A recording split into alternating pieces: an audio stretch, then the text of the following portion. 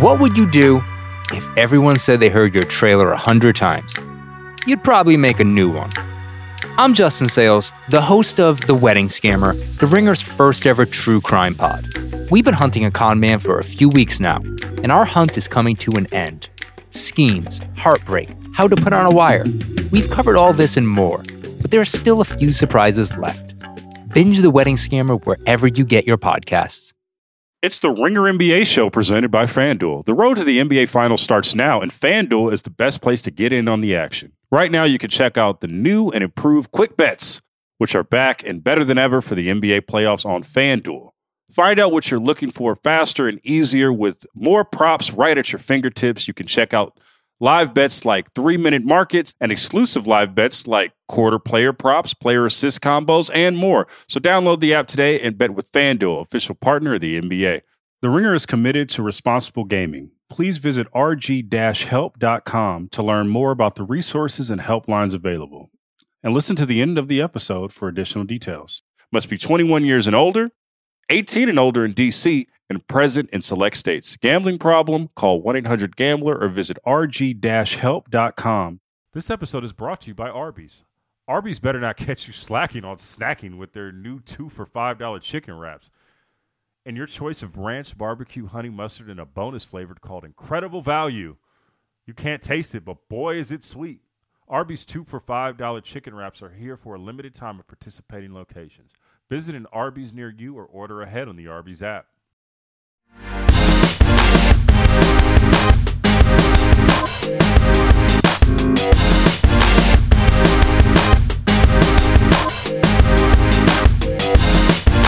Hello and welcome to Group Chat. I am Justin Verrier, and joining me, as always, Big Waz. Rob Mahoney is not here, but when he found out that we were talking about the Clippers, Michael Pina just descended from the rafters like Sting with a baseball bat. What's up, Mike?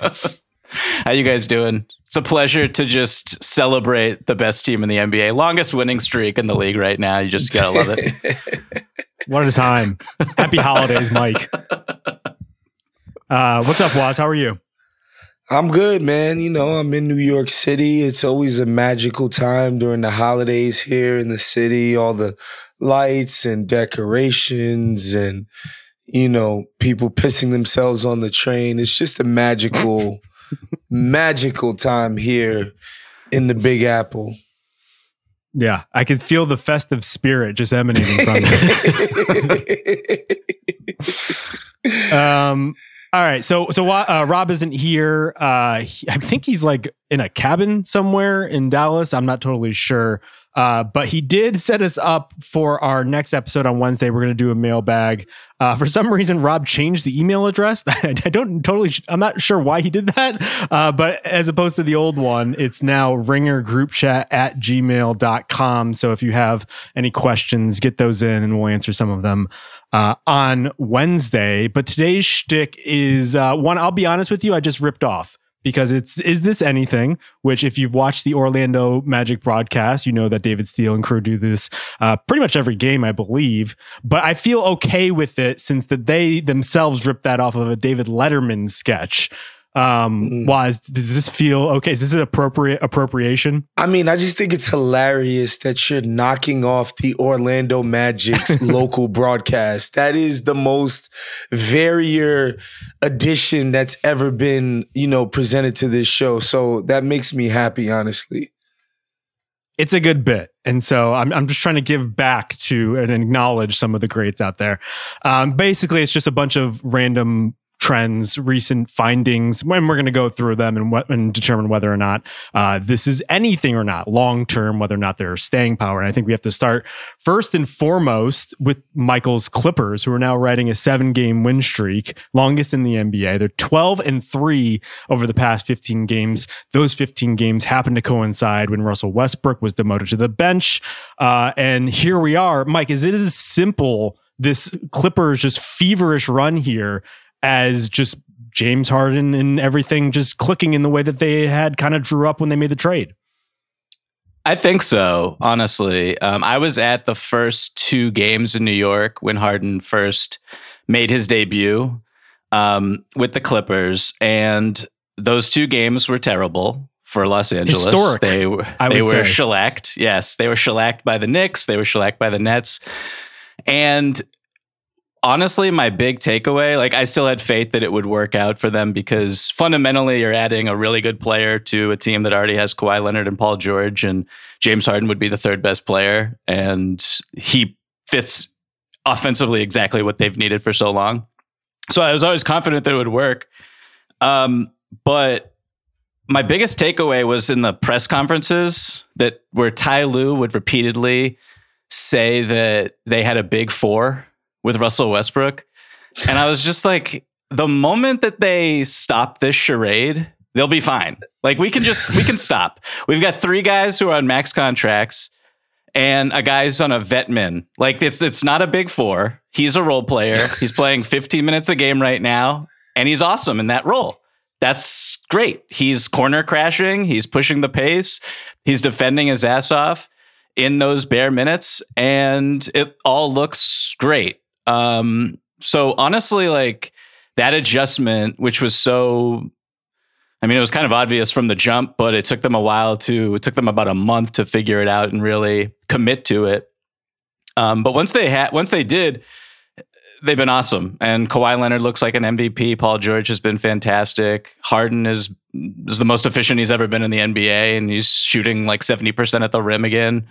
So yeah, they're great, and their defense is sweet. And it took some time for Ty Lue to figure it out, but we're here, and we're in a great place. I am in a great place, I should say.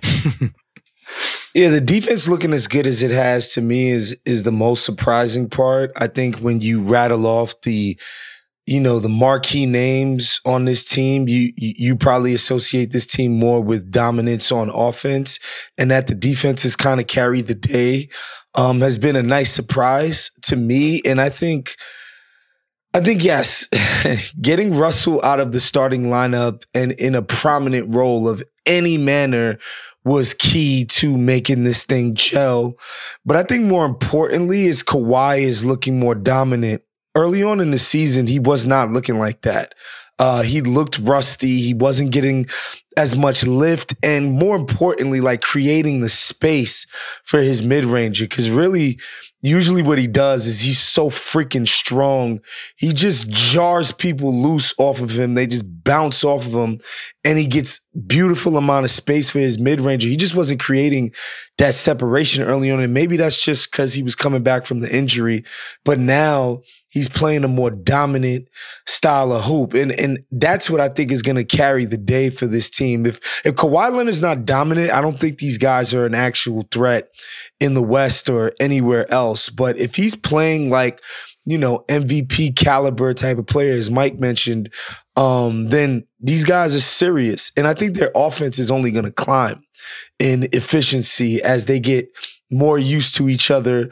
And, Mike mentioned it. Traditionally, these guys have never had a serious passer on this team in the Kawhi era. The best passer they've had, and God bless him, he's improved himself throughout his career, is Russell Westbrook, and nobody thinks he's Magic Johnson.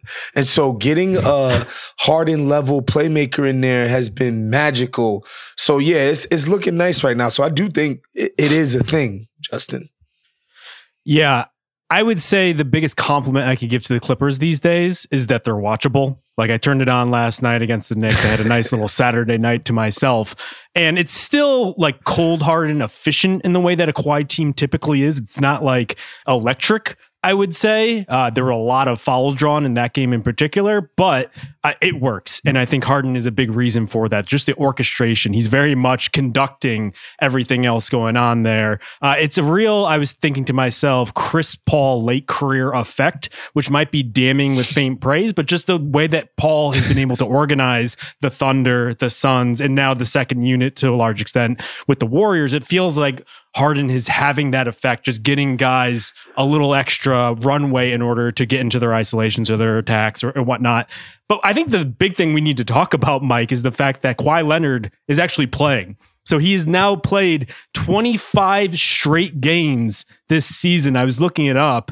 The last time he had played that many in a row was to start the 2016-2017 season with the Spurs. That was the season that he went on to be third in MVP voting. The closest he's gotten since then was 15 straight games in 2019-2020, which was his first game with the Clippers. And so, to a certain extent, maybe this is just what happens when one of the best players in the league actually plays.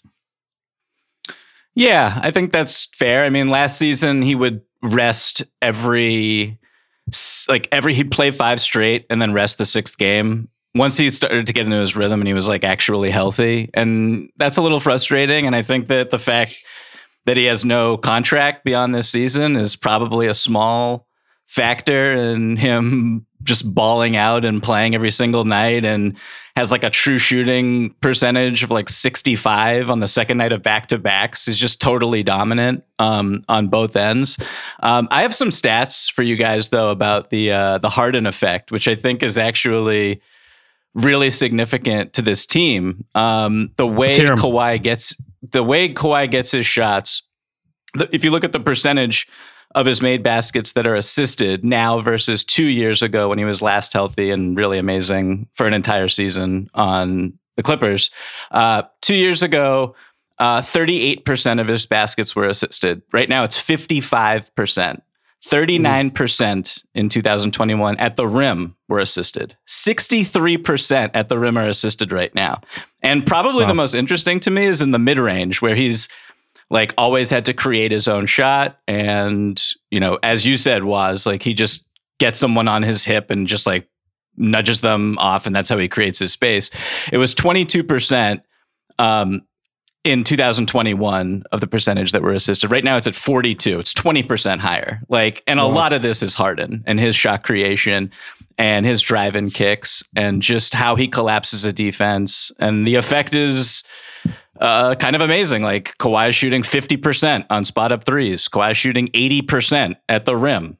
Like his 2-point jumpers are way closer to the basket, or I should say to the paint, than they used to be, or have been since he left San Antonio. So I just think like Harden's effect on Kawhi is, and those two play a ton together. They don't really stagger at all.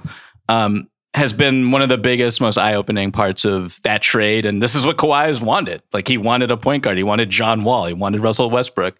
And he got someone who led the NBA in assists last year. So I think that the trade has been a success story, and health is really the only thing, in my opinion, that holds this team back from making a deep playoff run. And that is potentially a really crippling X factor, but I guess we'll see.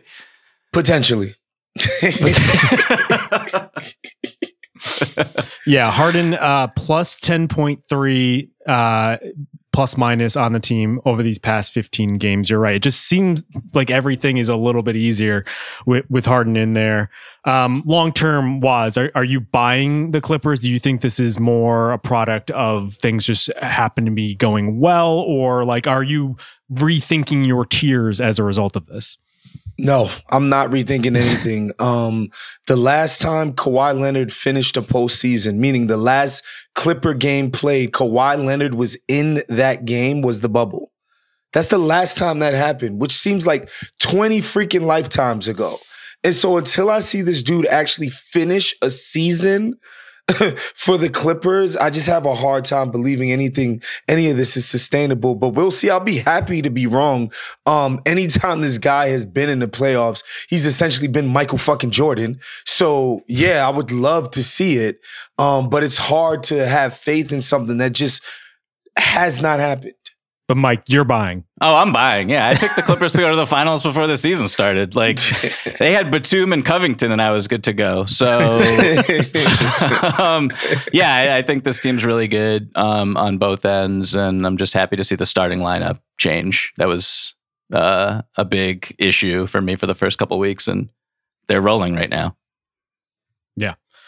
So this, if we're doing the "is this anything" shtick, this is something, right? This is noticeable. Something for sure. Yeah. It is jarring, though. Games is a lot. Yes, exactly. That's more than half of their season. It's jarring to look at the standings these days and see the Clippers are within the top 6 in the West. It's been a little while since we've seen that. So let's move along. The next one I have on my list here are the Warriors. And this is really a stat just to get us into the conversation about the Warriors, because a lot of different ways we can go here. Over the past 2 games, Klay Thompson, which are the 2 games without Draymond Green, 27 points, 57% from 3. Over the past 10, Klay is shooting 40% from 3. So it's good to see Klay back.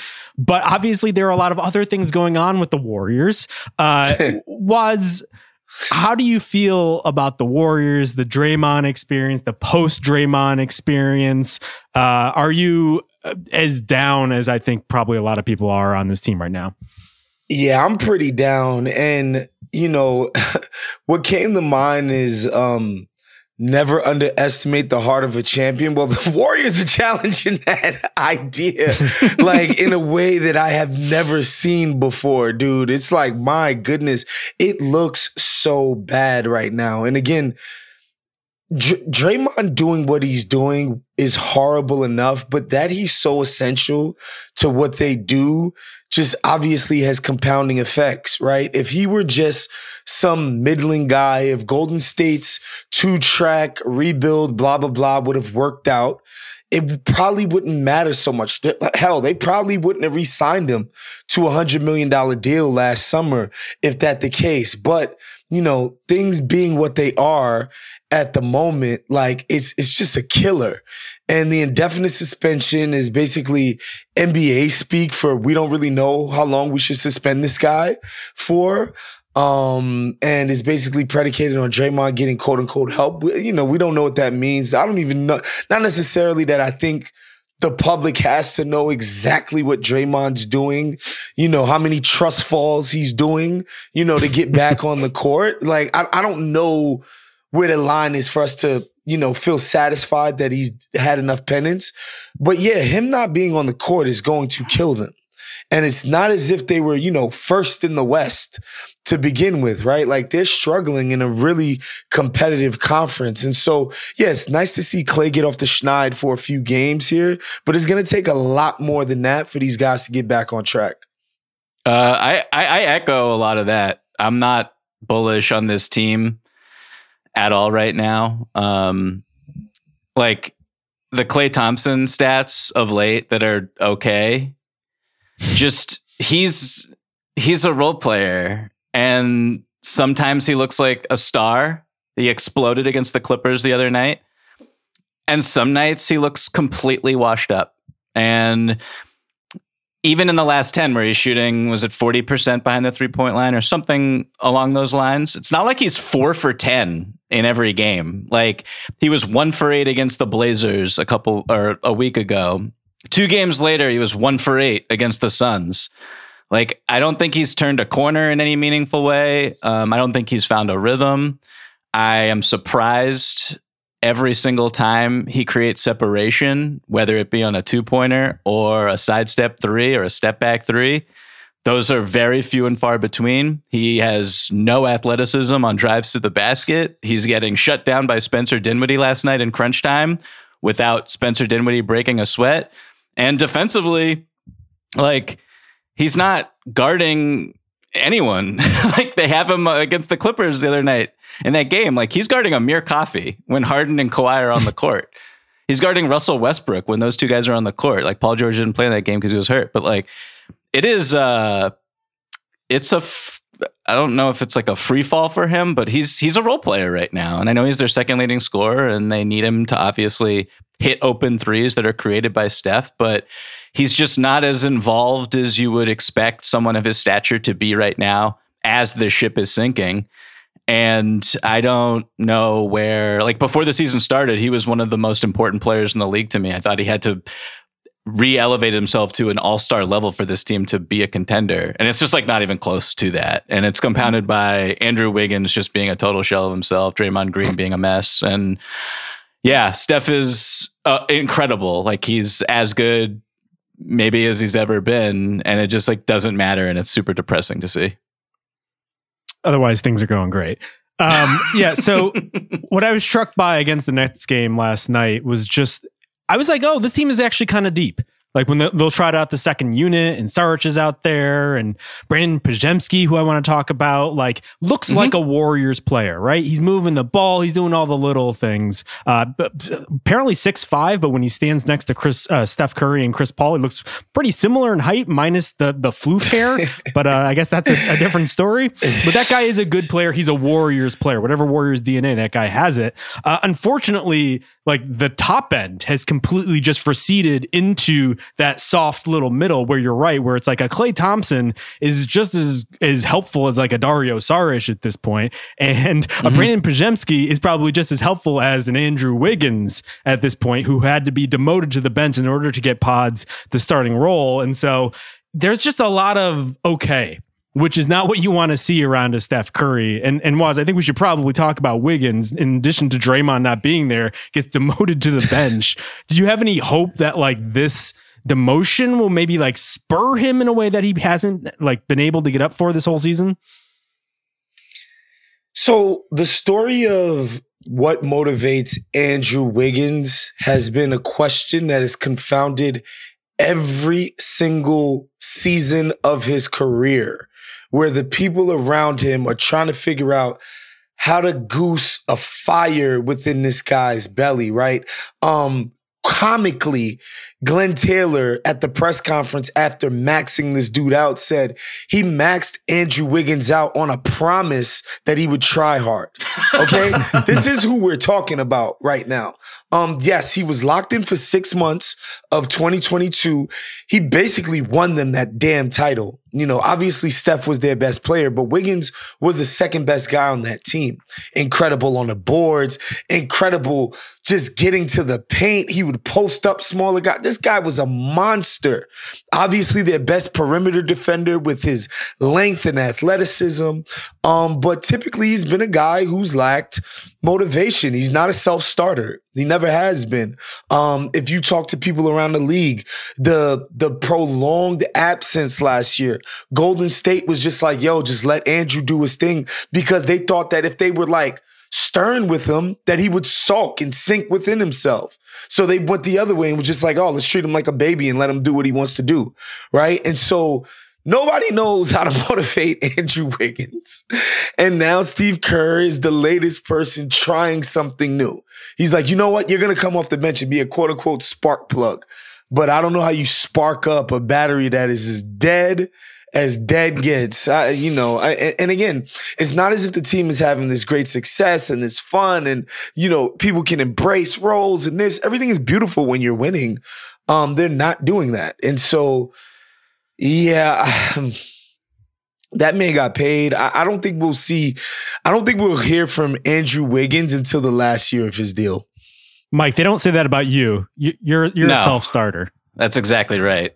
I wake up, I'm ready to grind. Let's go. Ready to blog. Yeah. I gotta say, the Celtics, like I picked in that finals, I picked the Celtics because in part I was like, Andrew Wiggins is this team's second best player. Like, come on, like what are we even doing here? And yeah, he killed the Celtics. And that team, like when they watch the Warriors right now, I bet they're just sick to their stomach being like, why couldn't this Andrew Wiggins show up for that series? Like, you gotta be kidding me. His PER right now is 7.9. Like, what are we even doing? Like, the fact that he got demoted is just, I don't know what's happening off the court with him. I hope it's not too serious in a hangover situation from whatever happened last year, but the effort isn't there.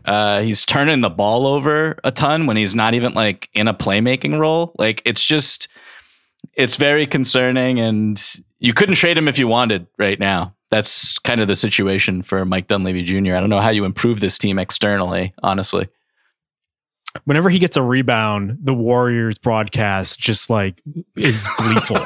They're like, whoa, what is this? It's like they just found $20 on the floor. It's like, it's pretty stark, and it's crazy because he is at times one of the most athletic, most talented guys in the floor. 40-inch vert, Justin. 6'9" with a 40-inch vert.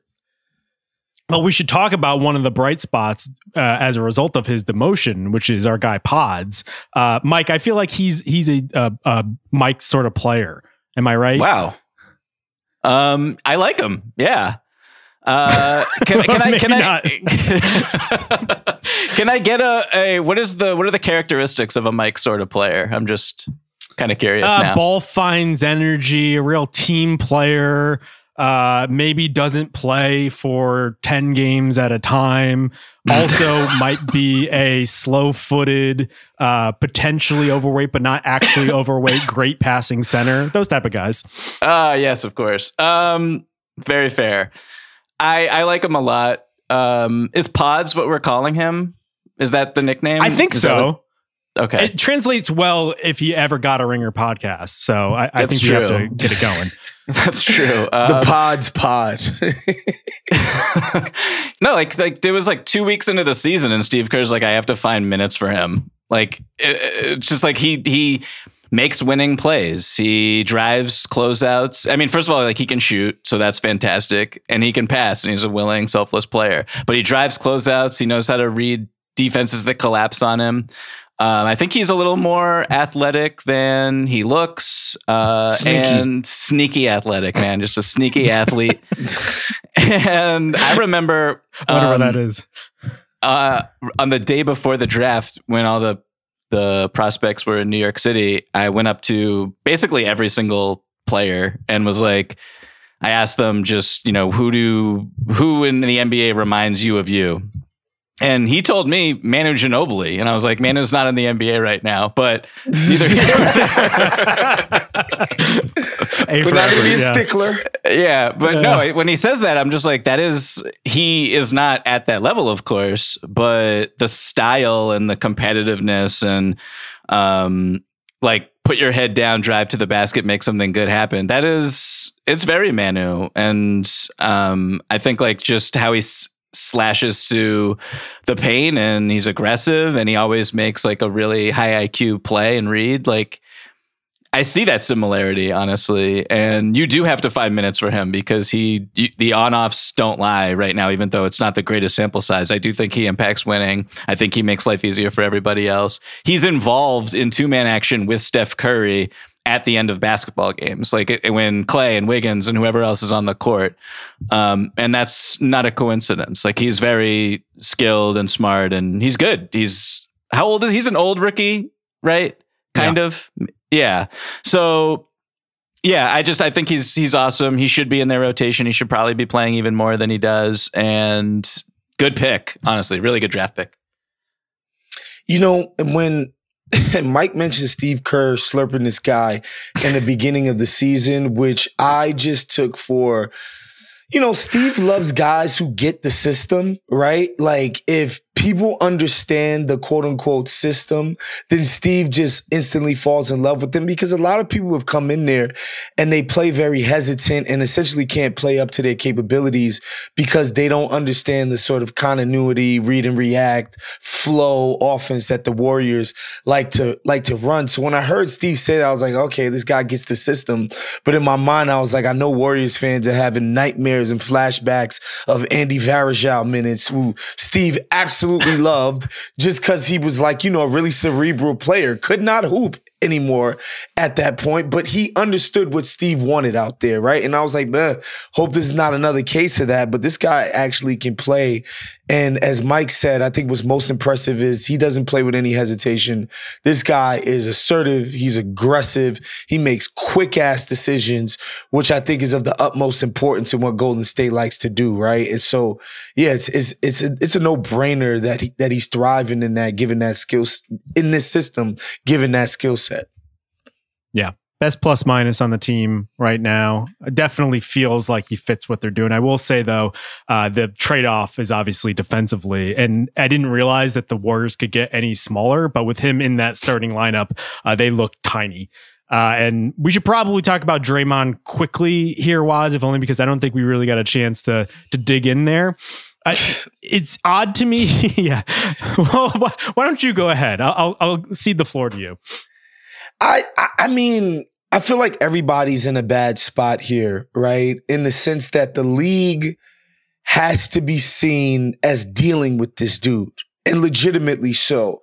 They don't want to go overboard because it's he can't be this stupid, right? He's not going to keep doing this, but they don't have any evidence to the contrary. It's like 99.99999% of NBA players ever, and their understanding of what you can and cannot do between the lines, and Draymond Green. And it's like, how do you go up against that logic? That just seems hard to go up against. So I understand that, like, people were kind of annoyed with the indefinite suspension, but I understand where they're going, because it's like, we can't just suspend this dude for 50 games, right? But like at the same time, like, what is this guy doing? So I understand the situation there. And then you have the players union, who obviously he's a member of their union, but the people he's transgressing against are also union members. Like, bro, like you can't be doing this to people. You know what I mean? So like the players union is in a tough spot in how they have to adjudicate this and figure out the right amount of pushback and the right amount of support to give one of their members. You know, of course, the Warriors are the Warriors. Like, they just paid this guy. They made him understand, like, you're very integral to what we do. We care about you, Draymond. We got rid of Jordan Poole, even though you should have never punched him in the face in practice. And like, everybody's in a tough spot here, and I appreciate that. But like, I've been thinking about it, it's like, what do you even do? Like, part of me is just like, yo, suspended for 10 games. He do something else, he's getting 20, right? Keep it pushing. But another part of me is like, he can't be this stupid, this reckless, this mindless. I just refuse to believe that. Yeah, I guess the question is like, how much of it is conscious versus what he was saying to like a Ramona Shelburne, where like there was a point where he blacks out and he doesn't know what he's doing. That feels a little strong to me, and it feels like a pretty typical case of a reporter getting access to provide someone a forum after they've done a bad thing, and like they try to put a certain spin on it so it sounds a little bit more like personal and human than what ends up being just him kind of being an asshole and getting away with it for so long that he has habitually stepped over the line, and now he's at a point where he's just doing it at a much more accelerated rate. And like, I don't know, you have a lot of other players coming out and being like, well, I hope he gets the help that he needs, which clearly something is wrong here. Like, I don't think a well-adjusted person probably does this, not to speculate on someone's mental health. That's not the type of conversation I want to get into. But like, it almost feels like a Gobert and other people are being like, I hope he's well, almost as like a, because they know that's going to cut him even.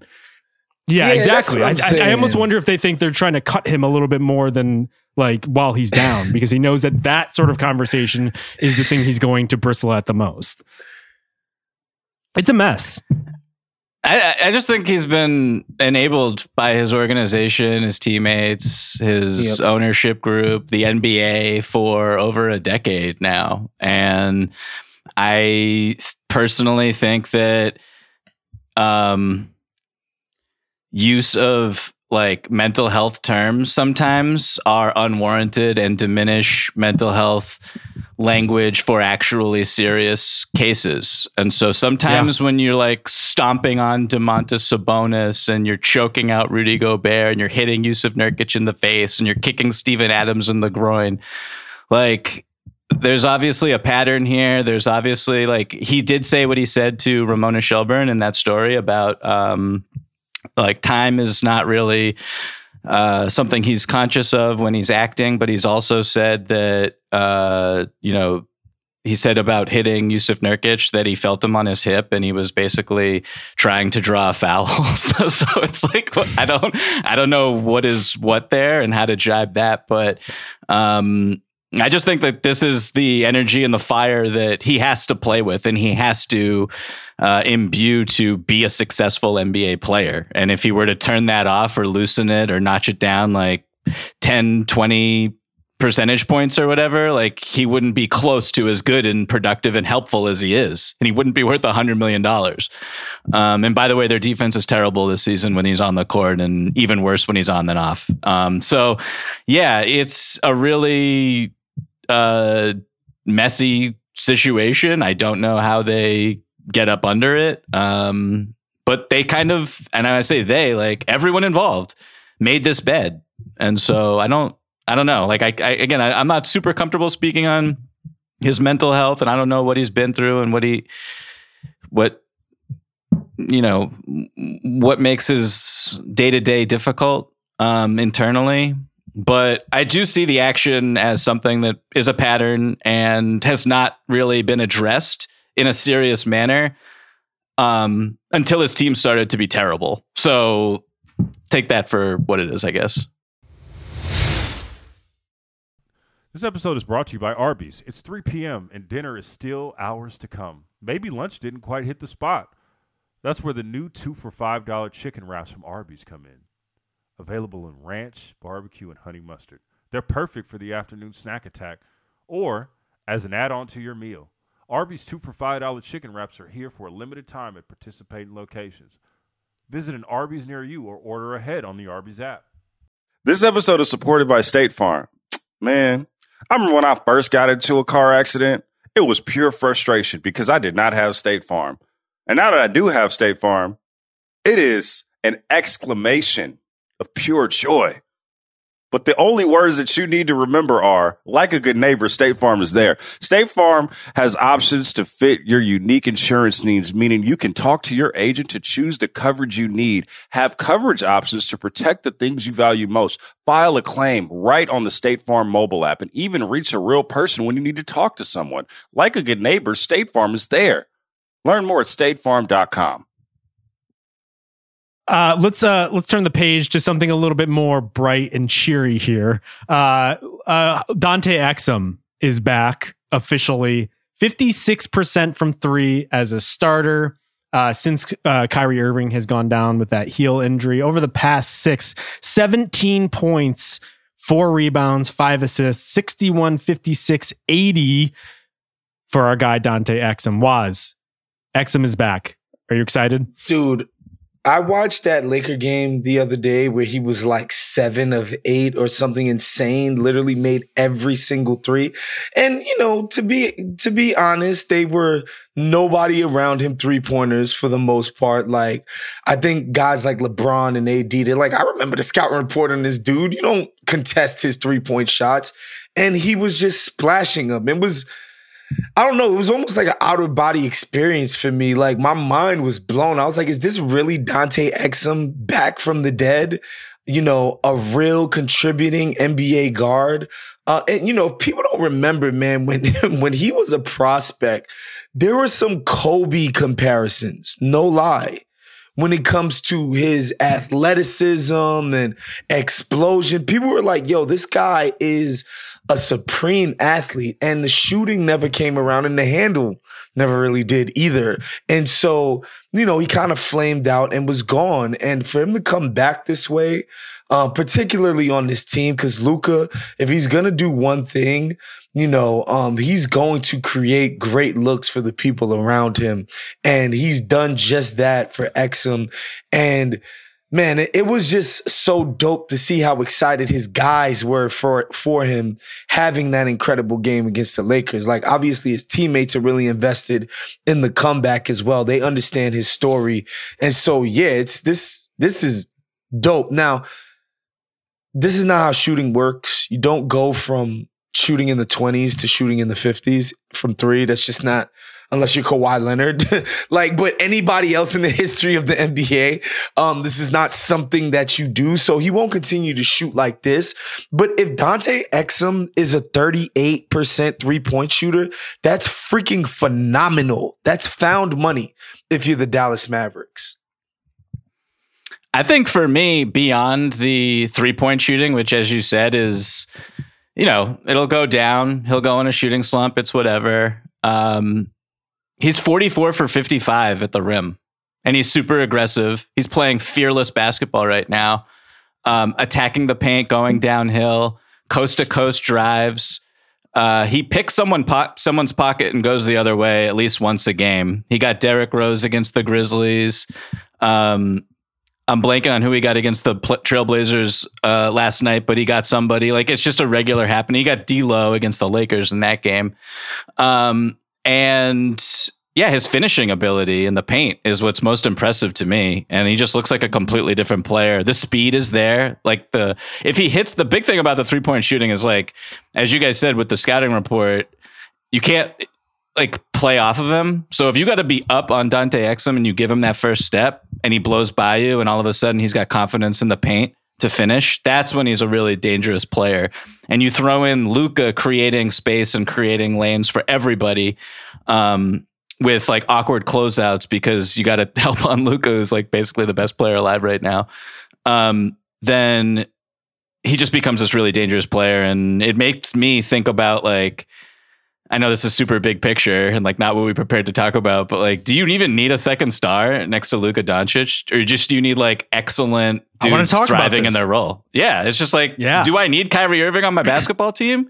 If Dante Exum can carry my offense a little bit for 10 minutes a night or whatever, because I mean, they're throwing on the Blazers game last night, they threw Matisse Thybulle on him, they threw Jeremy Grant on him, and he's like probing with a live dribble and creating shots for himself and knocking them down. So yeah, I just think that that's a really interesting, I guess, like philosophical question about Dallas and its future and how it should build a team. Yeah, when I watch Exum these days, the thing that jumps out to me is like, I wonder if he's actually the version of a second creator who will take over the offense for small stretches when Luka is sitting and willing to actually let someone else dribble the basketball. Like maybe he is the more low maintenance version of a Kyrie that actually fits a little bit better. And I think I bring up the 3-point shooting for that reason, because when Luka's on the court, you obviously are going to need to sit there in space. Kyrie can do a lot of other different things. And there are at times where it feels like Luka, when he's finally triple teamed in crunch time, is finally willing to give it up to someone. And in that instance, maybe having a Kyrie, a release valve who can go and hit that shot and who has hit those shots in huge moments in NBA history, that is where it will be advantageous. But otherwise, like having Exum be the release valve, but then organizing a second unit, especially when you have other growth stocks on this roster, like looking up and down the roster, there are so many young guys who have more potential. Like it's not just some of the rookies like Lively, who's been pretty fantastic as a very young rookie coming to this league. He's not an older rookie like Pods, but even like a Grant Williams, like he's a guy who has more opportunity. Like Omax Propster, there's a lot of guys on this roster who could grow alongside them. So I wonder, like, would it make sense to a certain degree to like lean more into that vision than the 2-star version that they've built for themselves? I mean, I'm a bit skeptical of the idea that for 4 rounds you can have Luka, 40% usage and essentially be at the mercy of these guys, these role players making shots for them to win. I don't think that's a recipe for deep playoff run success. Again, it's a month of basketball. People can have a hot month. I do think the best teams, having Luka create every single opportunity for himself and others on every possession, I just don't think that's sustainable against the best defenses for 4 rounds, right? I think it does. Somebody needs to I don't know that you need to be the level of Kyrie in playmaking and ball handling responsibilities, but you need something. As much as I've loved Dante Exum, like the idea that he'd be the secondary creator on a team that goes to the finals seems absurd to me, as great as Luka is, right? And so I'm still a believer that they need something. Maybe Kyrie might be overqualified for what that something is. I'm in agreement there, but I don't think it can just be Luka and the Pips for 4 straight rounds, and this guy's not going to wear down. Like, it's not as if he's had the best conditioning in his life to begin with, right? And so, I think against the best teams, man, I think that's fool's gold, to think that you could just, this guy could just carry everyone to the promised land. And the regular season is great. And, against the Lakers, like, this guy looked as unstoppable as I've ever seen him. There was just no one person they could throw in front of this dude that he didn't just dismantle immediately. To a certain point, it's just like, why are the Lakers sending a second guy him? Oh, that's right. Grant Williams and Dante Exum have made 15 threes in a row. Like, again, that's just not good. You can't count on that, for long stretches at a time. But when it looks good, it looks unstoppable. I disagree a little bit. Like, I think that Luka, like, I'm not worried about the offense. Like, and I think in the playoffs, Luka can go and take you to the conference finals pretty much by himself. Like when he's on the court, he creates a great shot every single touch. Like you blitz him, he's going to find the man on the slip and they're going to get a wide open three. You drop, you're up to whatever the coverage is, you switch. He's going to hit a step back in your face. He's shooting like, I don't even know what he's shooting on the step backs going left, but it's like 60 or 80% or something like that this season. It's insane. I think just surrounding him more, like the defense is like at the end of the day, what I'm more concerned about if I want to win a championship and I'm the Dallas Mavericks. And so taking the $37 million I'm paying Kyrie Irving and allocating that to big wings or beefy forwards or whoever, switchable defenders, long athletic guys. That's more what I'd be interested in if I was Dallas, because I do think that there is a little bit of an overlap with Kyrie financially as well. Offensively, like I don't think I need that. Like I think Luka's that good offensively, and he's proven it in the playoffs too. Like it's not like he hasn't dragged a team far or dragged lesser teammates into competitive situations, like nearly beating the Clippers twice, like by himself, basically. So yeah, like I don't know. I think that they're just in an interesting spot, and Exum's awesome, and I'm happy to see him play this way. Yeah, I mean, if anything, Exum has always been a unique athlete. He is incredibly long. He's incredibly athletic.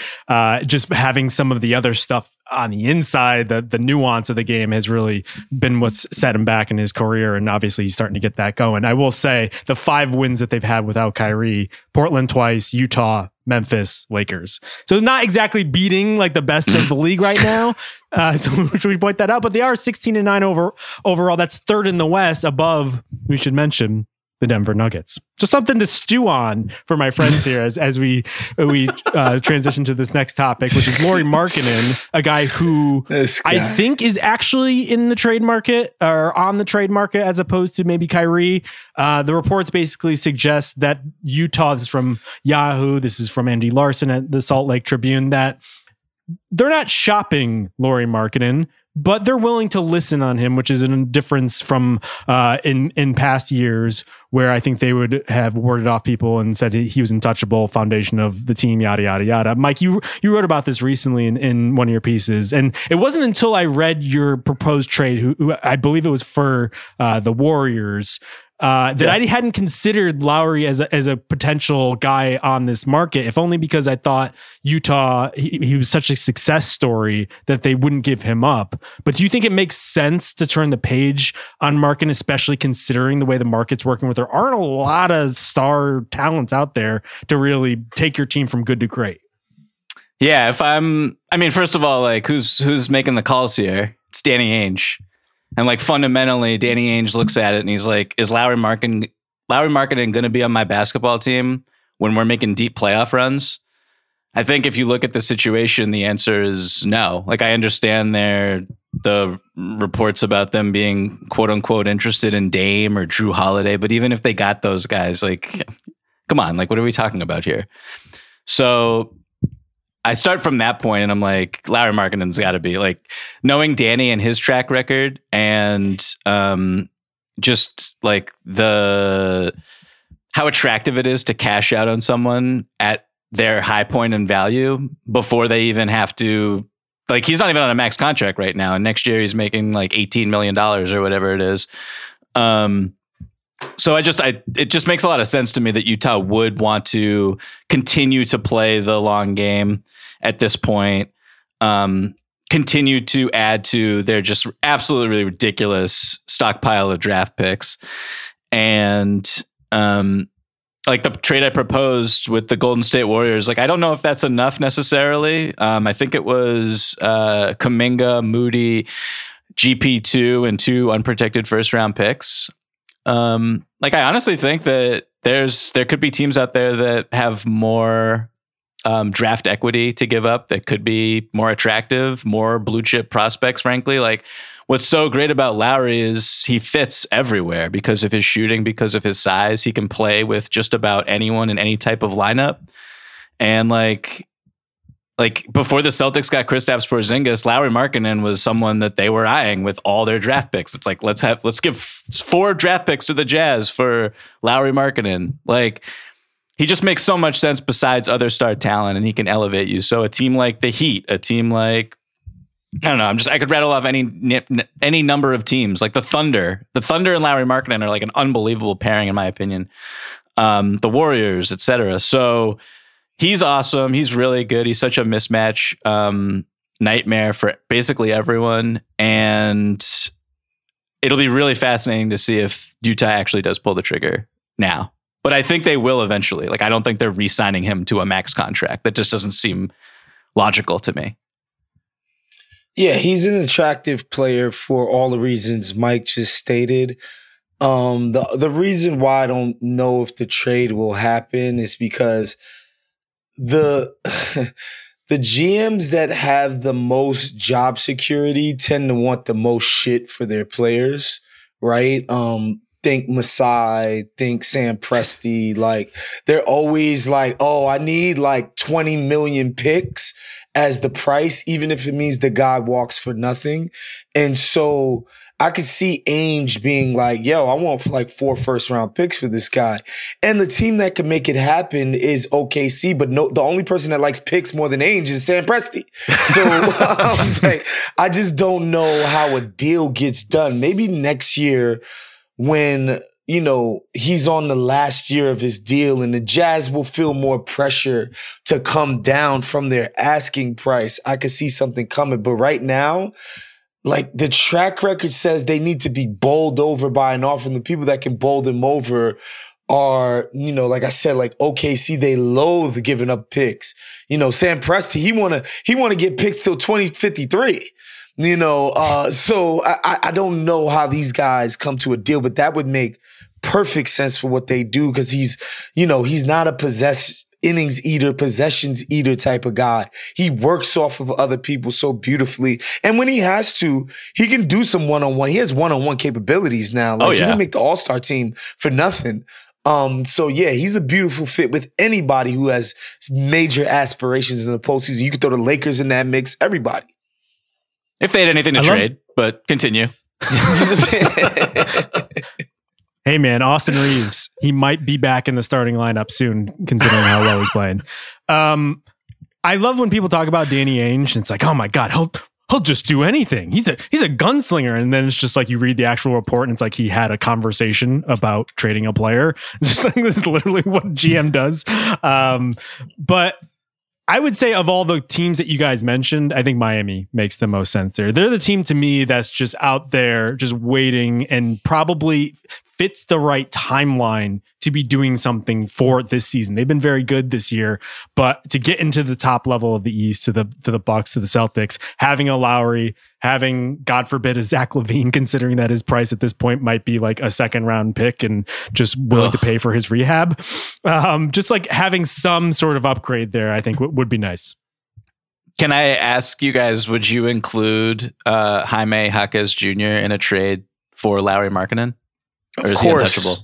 Of course. Of course. He's out of here. Are you kidding me? No. Like, we're talking about unless you're getting LeBron back. No.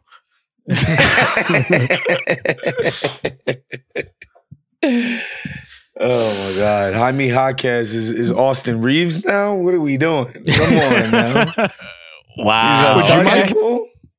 I think he's really, really good. I would do everything I could not to include him in a trade for Lowry, and I would consider not doing I think that's a potential deal breaker for me, to be honest with you. He's really, really, really, really good. Oh yeah. I think Jaime Jaquez Jr., the real Triple J right now. He's an awesome, he needs to get that trademark. Awesome winning basketball player. Yeah. Is that I didn't even think that would be that controversial. That's like a cost-controlled, two-way, 6'7", great size, shoots, puts it on the deck, makes others better already. They're showing they're showing clips of him driving to the basket next to, like, side by side with Jimmy Butler. Looks exactly the same. Like, I don't know. I don't know. I mean, I guess if you're going to argue against it, maybe that's why. Like, do you need a successor for Jimmy when you are really in the mix here?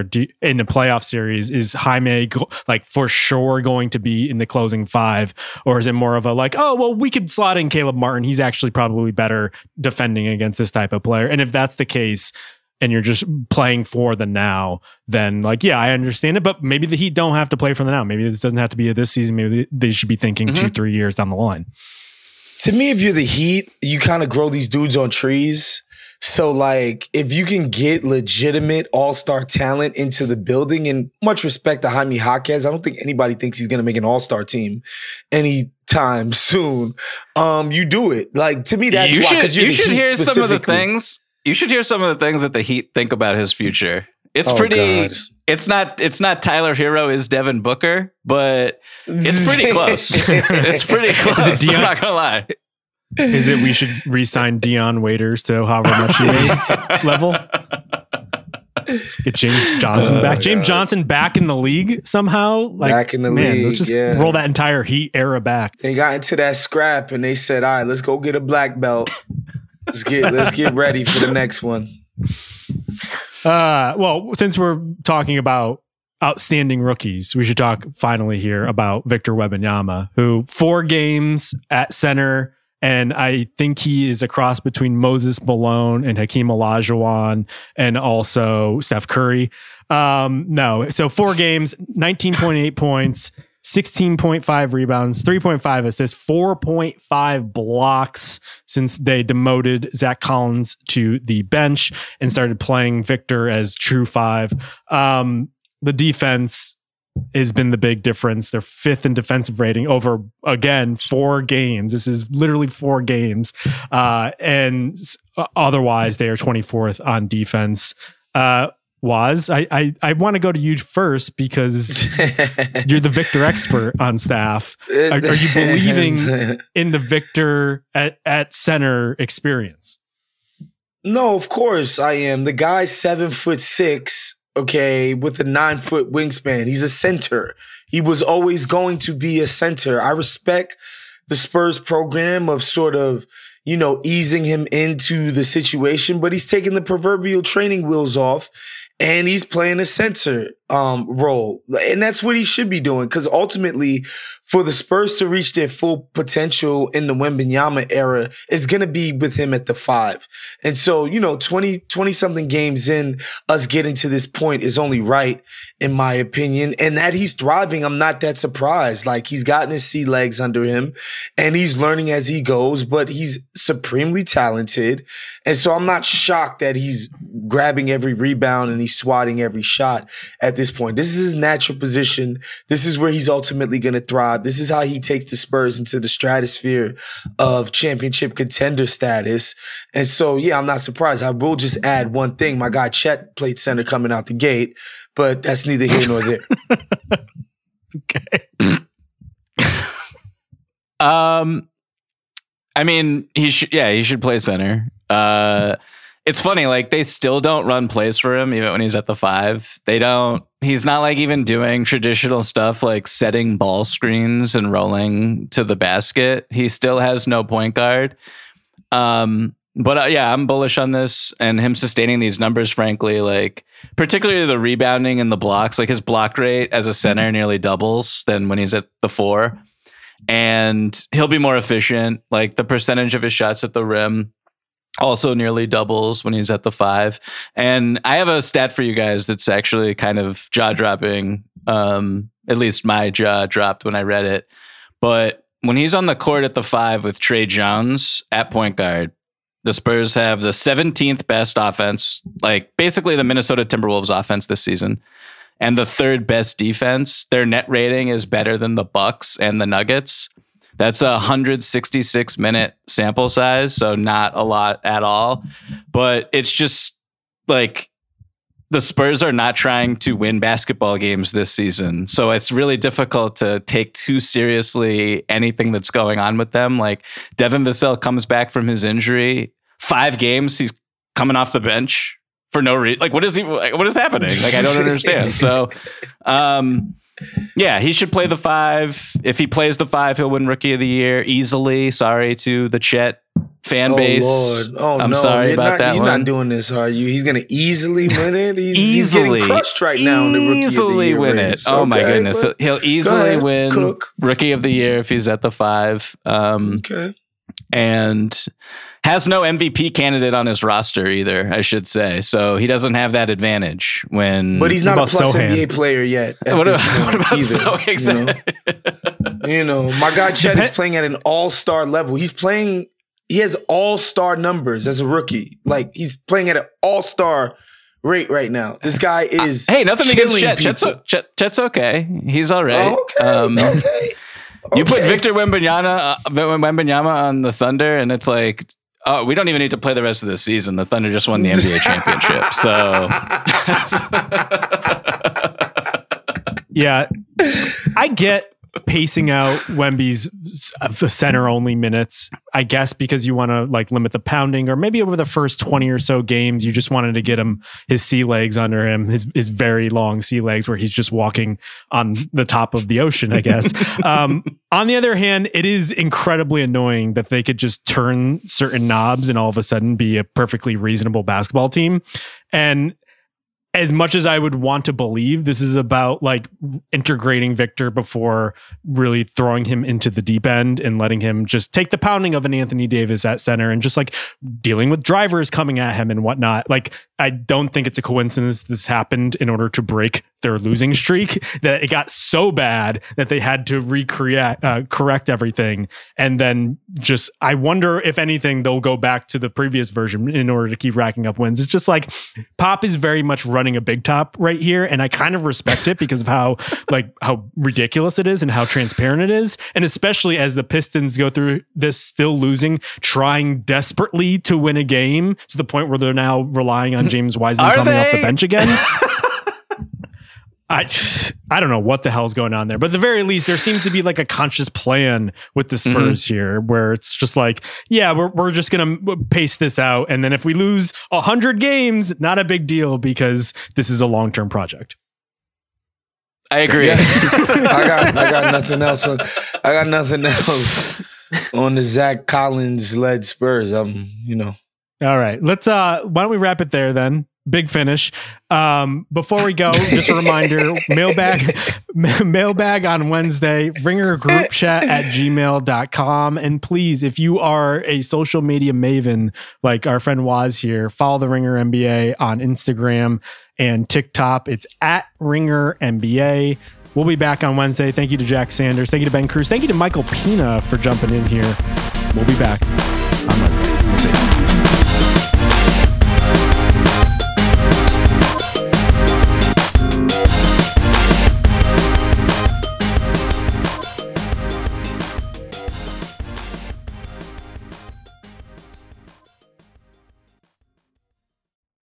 This episode is brought to you by 20th Century Studios' Kingdom of the Planet of the Apes. As a ruthless king builds his empire at the expense of the remaining human race, a young ape will fight for the future of apes and humans alike.